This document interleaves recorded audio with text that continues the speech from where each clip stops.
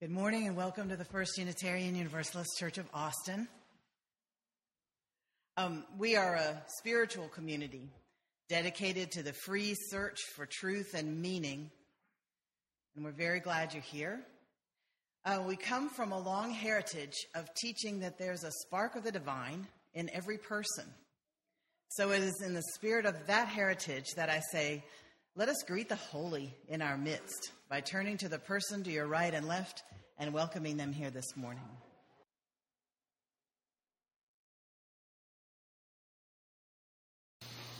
In the 1st through 5th grade class, the children have learned a chalice lighting song, and we're going to sing it.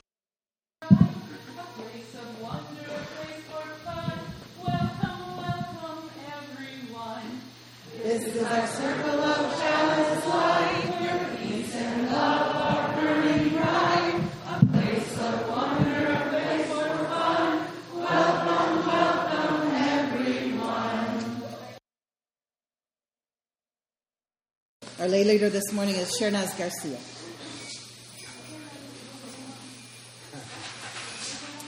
Good morning. Our call to worship is by the Reverend Dr. Andrew Pakula. He describes himself as, quote, the non-theistic leader of New Unity, a vibrant, diverse, inclusive congregation in North London. Born in New York and raised in a secular Jewish family, Reverend Dr. Pakula is known for his bold viewpoints and controversial actions. He once did a reverse plate collection, giving his own money away to those attending the service. He also supported the unanimous decision of church members when they voted to stop performing all weddings until the law recognized equal parity for same-sex relationships. Let there be light. Let there be light. The light of joy, the light of happiness, and the light of contentment. May it illuminate our paths and fill our lives with peace. And let there be dark, for it is from our dark places that we are brought forward, tried and tested, and impelled toward growth. It is in these places that we realize compassion and learn to love. And there was day, and there was night. And there was joy, and there was sorrow, and it was good. We have a mission statement in this congregation that guides our decision-making. We wrote it together. We say it together every Sunday, and we wrote it on the wall. Together, we nourish souls, transform lives, and do justice. To build the beloved community. If you want to know what we think is the beloved community, we have a quotation on a poster in the fellowship hall from Dr. Martin Luther King Jr. Center that describes his vision of it, which we ascribe to. I also like to have a moment for beloved community after our mission statement. And this moment is a jaw-dropping moment of representation for me as a gay woman, hearing this song on the regular radio.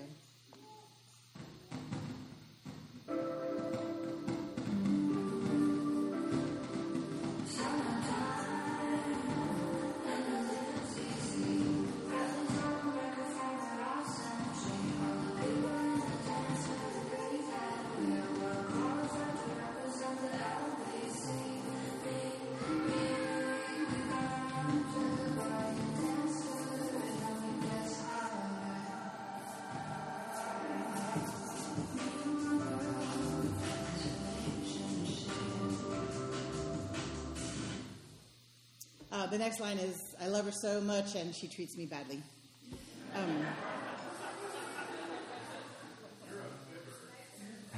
That was a little fib. So can you imagine when you have heterosexual privilege, every single song on the radio is about you. Every single song.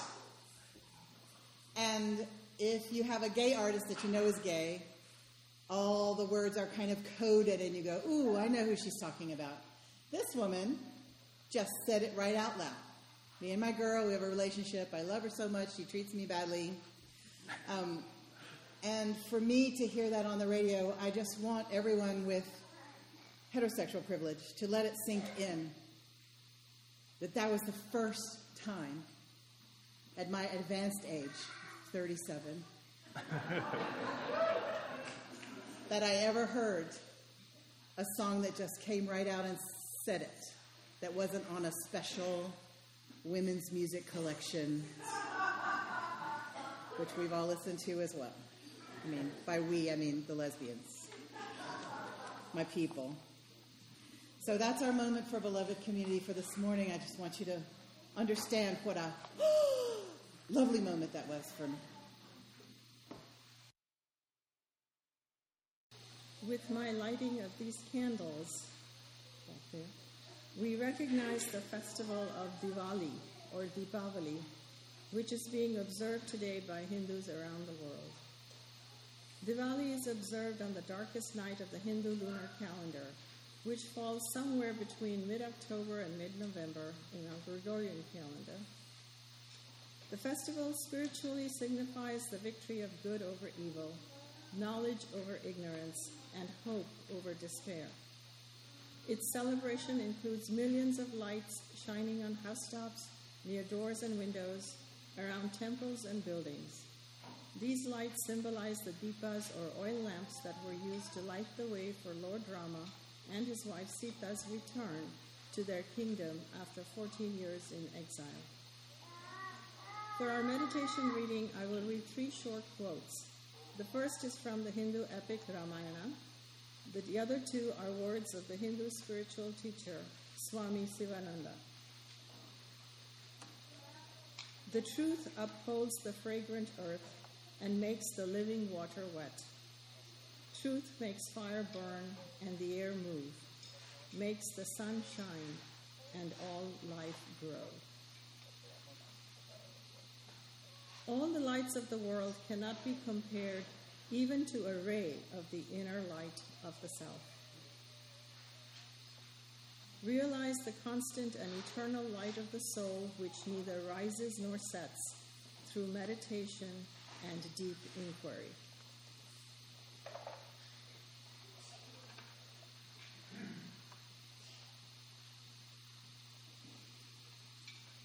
Now is our time in the service where we enter into an attitude of meditation and prayer, where we speak to God or listen to God as we understand God, or just listen to our inner wisdom or listen to our breath as it moves in and out of our bodies.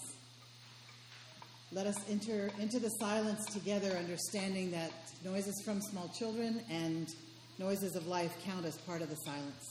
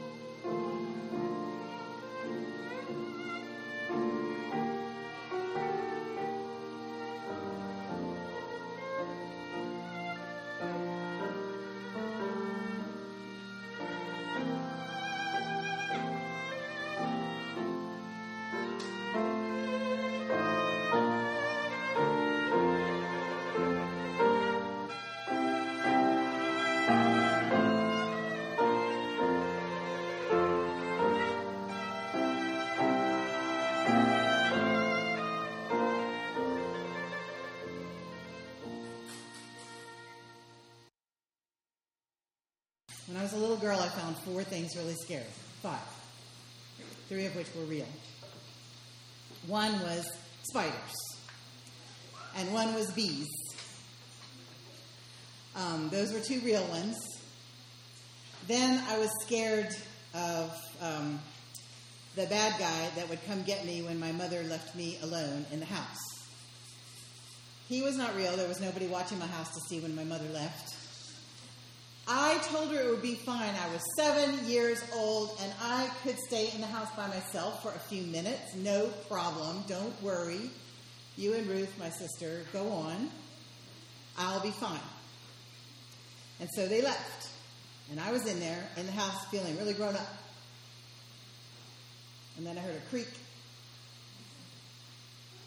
And I was filled with terror. And I thought, oh no, somebody's in the house with me. But that house was old, and it just creaked for no reason. But it scared me to death. And so, in order to be safe, I went in the kitchen and got a big, sharp knife. And I went to hide behind the piano. And so when my mother and sister got back, they found me behind the piano with a big, sharp knife going. So she didn't leave me alone because that was a fib when I said, I'll be fine. I was not fine. The other thing that was not real that I was scared of was I thought there was this bad guy who lived in my closet. And it's funny because there's no bad guy that lived in my closet. Number 1, what would he eat?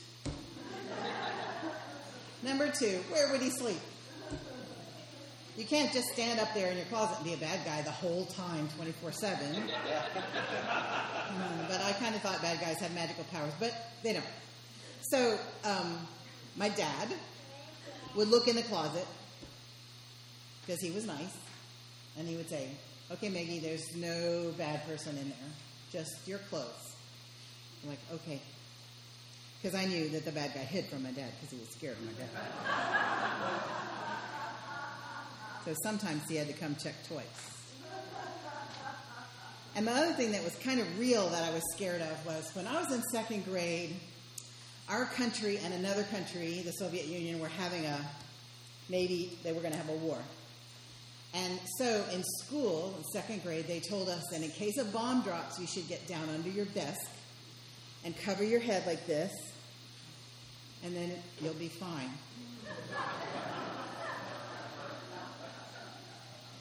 And so we practiced being under our desks with our heads like this. And I thought that the bomb was going to drop over Statesville, North Carolina any day. And so whenever I heard a plane go over when I was lying awake at night, I would hear a plane. And from the movies and stuff, I thought bombs sounded like this when they dropped. Like that. So I would listen for the. That was really scary. And then the president of our country and the president of their country kind of worked it out, so we don't have to be scared about that. That kind of bomb anymore right here. But that was really, I was scared. And what helped me when I was scared was having people around me that I could talk to and ask questions and trust their answers. And I would say, Mom, are they going to drop a bomb on us? And she would say, no, honey. Turned out she was right. Because if I'd asked my dad, he would say, well, odds are good that they won't. It was a little bit less reassuring.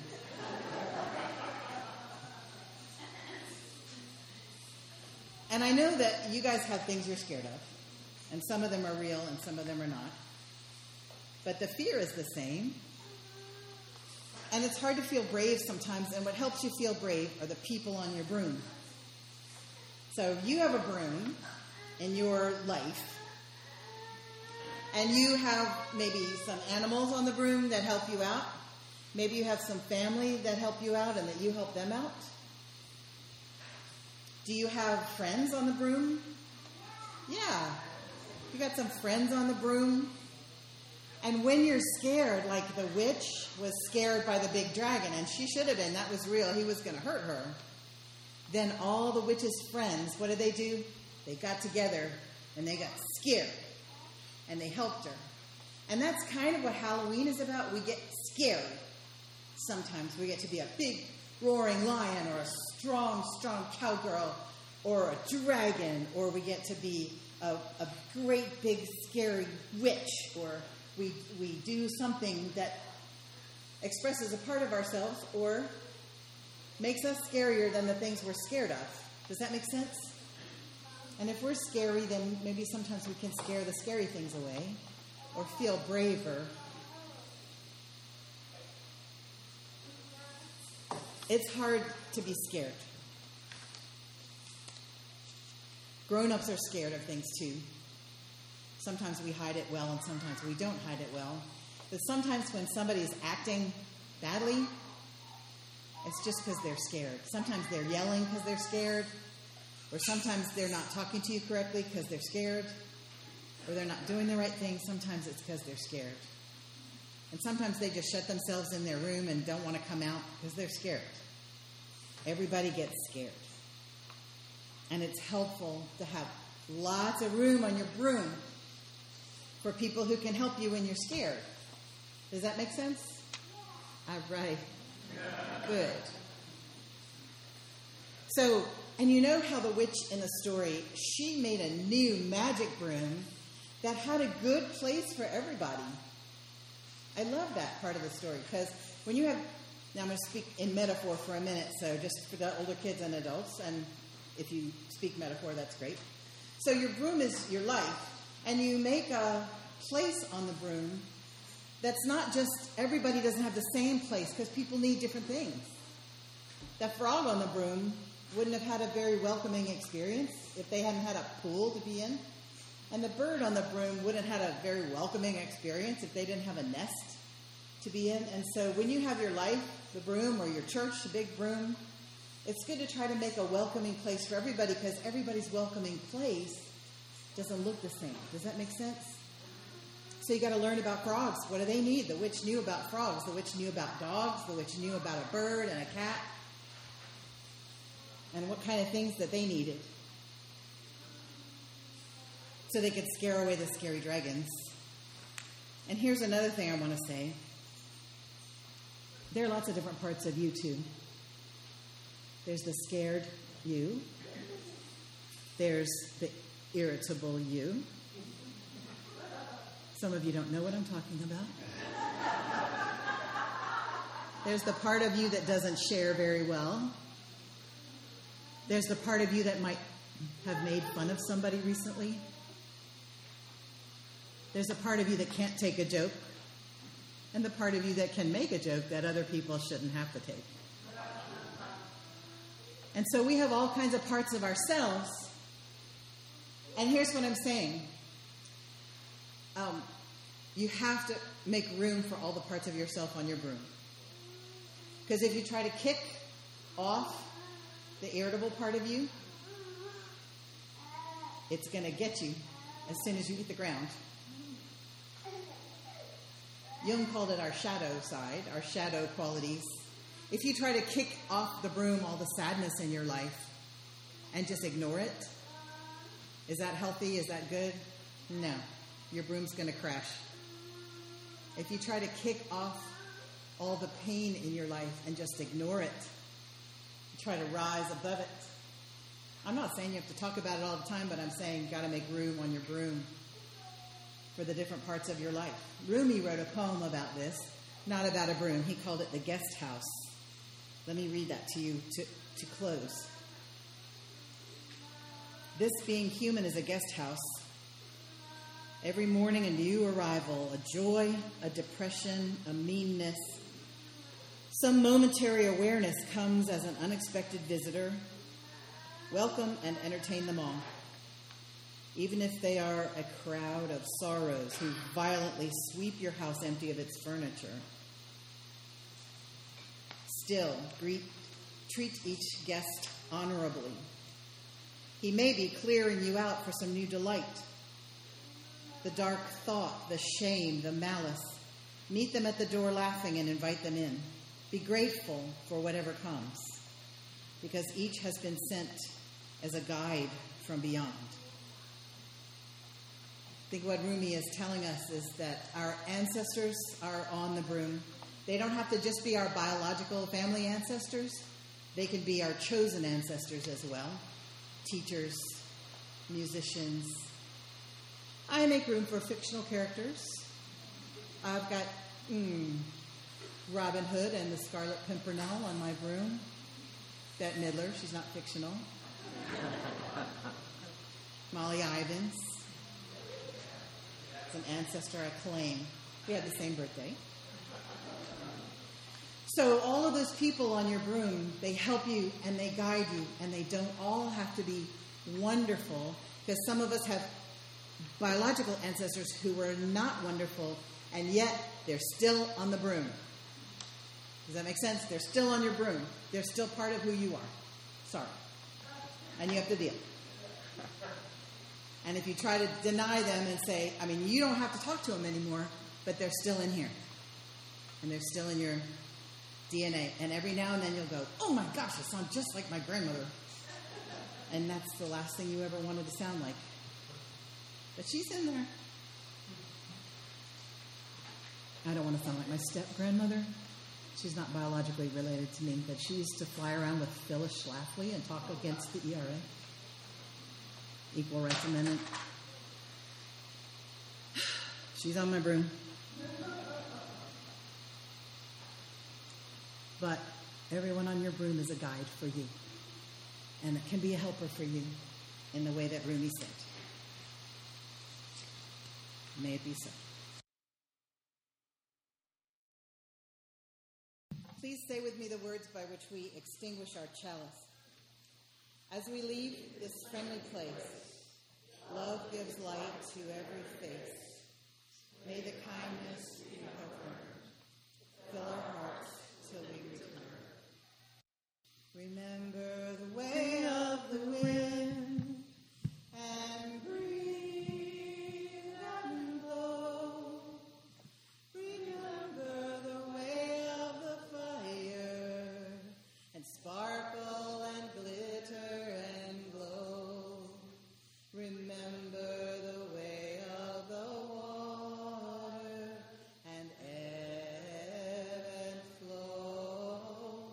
Remember the way of the earth and roll.